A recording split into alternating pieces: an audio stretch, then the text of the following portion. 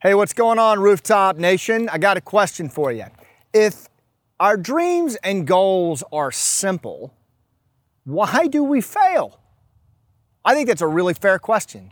And it's certainly a question that I ask myself all the time. And as a leadership coach, a human connection coach in both the public and private sector, I hear it all the time and I observe it in real time. So I want to talk a little bit about that. The other day, I was having a conversation with one of my mastermind students, a guy named Brian, who's part of my T360 mastermind. And we were talking about big dreams, big goals. Because in T360, the only way you can even be in that mastermind is if you are creating or leading a movement of people that is bigger than you are to achieve a higher purpose. And Brian is certainly doing that on the law enforcement side, and I'm doing something similar in helping veterans transition home from military service using storytelling, primarily through our play and our film, Last Out. So anyway, we were talking about, the challenge of that.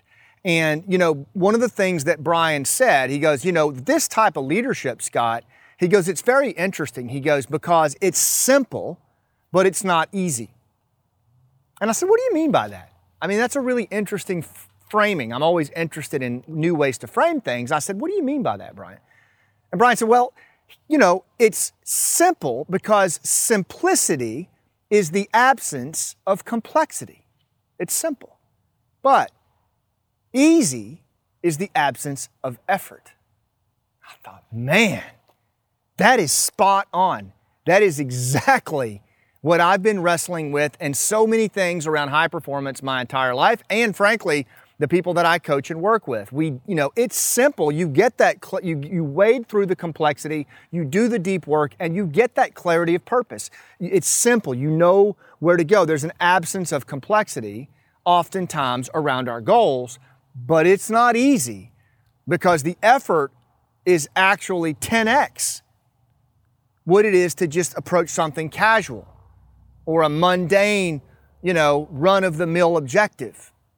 When we're playing at that higher level and we're trying to achieve something bigger than ourselves, the reason it's not easy is because resistance doubles down. Stephen Pressfield says in his book, The War of Art, that the amount or level of resistance is directly proportional to the magnitude of what we're trying to achieve in the world. So in other words, if I decide to go up and open up a hot dog stand out on here on 301, there's probably not going to be a lot of resistance on that. But if I try to put a film into the world that's going to help inform, validate, connect, and heal around the hard subject of war, hell yeah, there's going to be a ton of resistance. It's simple. I know what I want to do. I want to put this film into the world, but it's not easy. So let's talk about what that means to you. I want you to think for a second about what is that overarching dream or purpose or goal that you're trying to fulfill on. And maybe it is complex right now, but that's just because it's clouded in your brain. But if you can start to get clarity around that and simplify what it is, even if it's a big, hairy, audacious goal, what is it that's stopping you? What is it that has caused you to fail in the past?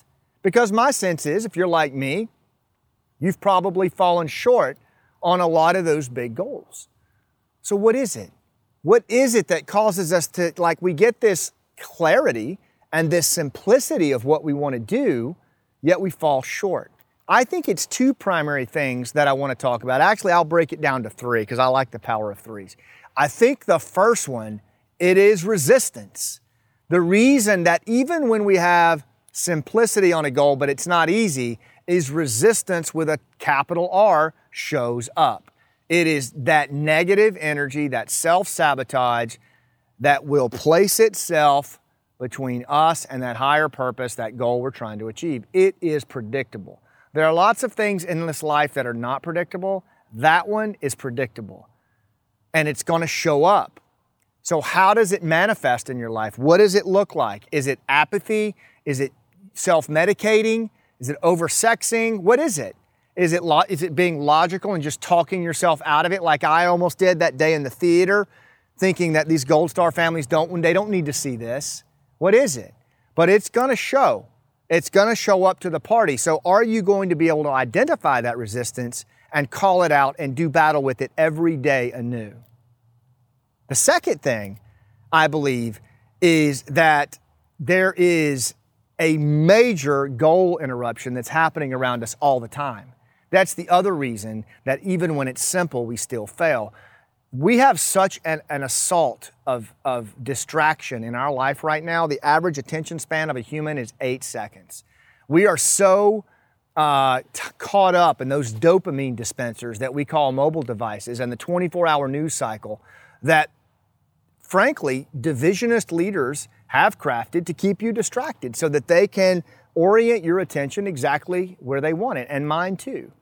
And it's the old primal molecules of dopamine and serotonin and cortisol that course through our body when those little bells and whistles go off that create that primal behavior that we can't put them down. And as a result, we bail on our goals all the time. Goal interruption is happening every few seconds. So that's another reason. And the final reason that I'll talk about is what I like to call goal meeting dissonance. GMD. Now, I know that's a big phrase, but here's what I mean by it. According to Adam Gazzaley in the book, The Distracted Mind, the human has a massively advanced goal-setting apparatus in this piece of hamburger between our ears. However, it's also an ancient brain in a high-tech world. And while we're able to set these complex goals like creating a film or changing how law enforcement happens or building a skyscraper, our cognitive controls of focus and attention are slightly higher than a primate. That's just one of those below the waterline truths that every human has to deal with. Our ability to set goals is very advanced. Our ability to focus our energy and attention is very primitive. And that's without all the dopamine dispensers. You add that in and you have massive goal interruption. So when you take the resistance and the goal interruption that's out there, it's really, really debilitating and it's frustrating. So what can we do about it? Well, here's a few things that you can do right now. One is change your environment.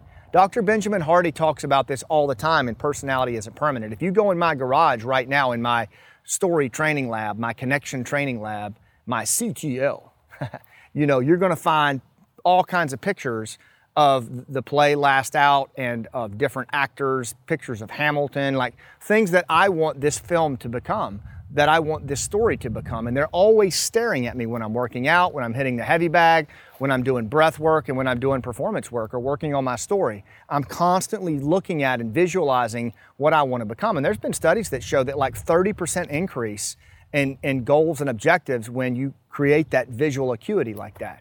Another thing is to implement R4, regimen, ritual, rigor, and recovery. Get a battle rhythm going that you train on mind, body, spirit, instrument, and craft every single day. Come to Rooftop Leadership Live and we'll show you how to do it. Read the Rooftop Leadership book when it comes out. We'll show you how to do it. If not that, get it somewhere. Get some regimen, get some discipline in your life and how you train your mind, your body, your spirit, and do it all the time consistently. That's the best tool against resistance. And finally is integrate your personal story of what you want to become, of what you want to live into. You see, the future and what makes humans very different in how we can set those goals for the future is the brain is a metaphorical pattern matching organ. The brain uses metaphor. This is like that. This is like that. And that is like this to make sense of the world around us. And so when we think about the future, we either pull on old narratives that are not necessarily helpful to us, or we create new patterns for ourselves. So your ability to tell the story to yourself of what you're going to build, of what you're going to become, and run that story through your mind when you're doing breath work, when you're practicing guitar, when you are building your house or preparing for your career. The stories we tell ourselves while we do R4 will determine how we show up when the moment comes. 3 solid tips to overcome the challenge of it being simple and easy. Thanks for what you do, and I'll see you on the rooftop.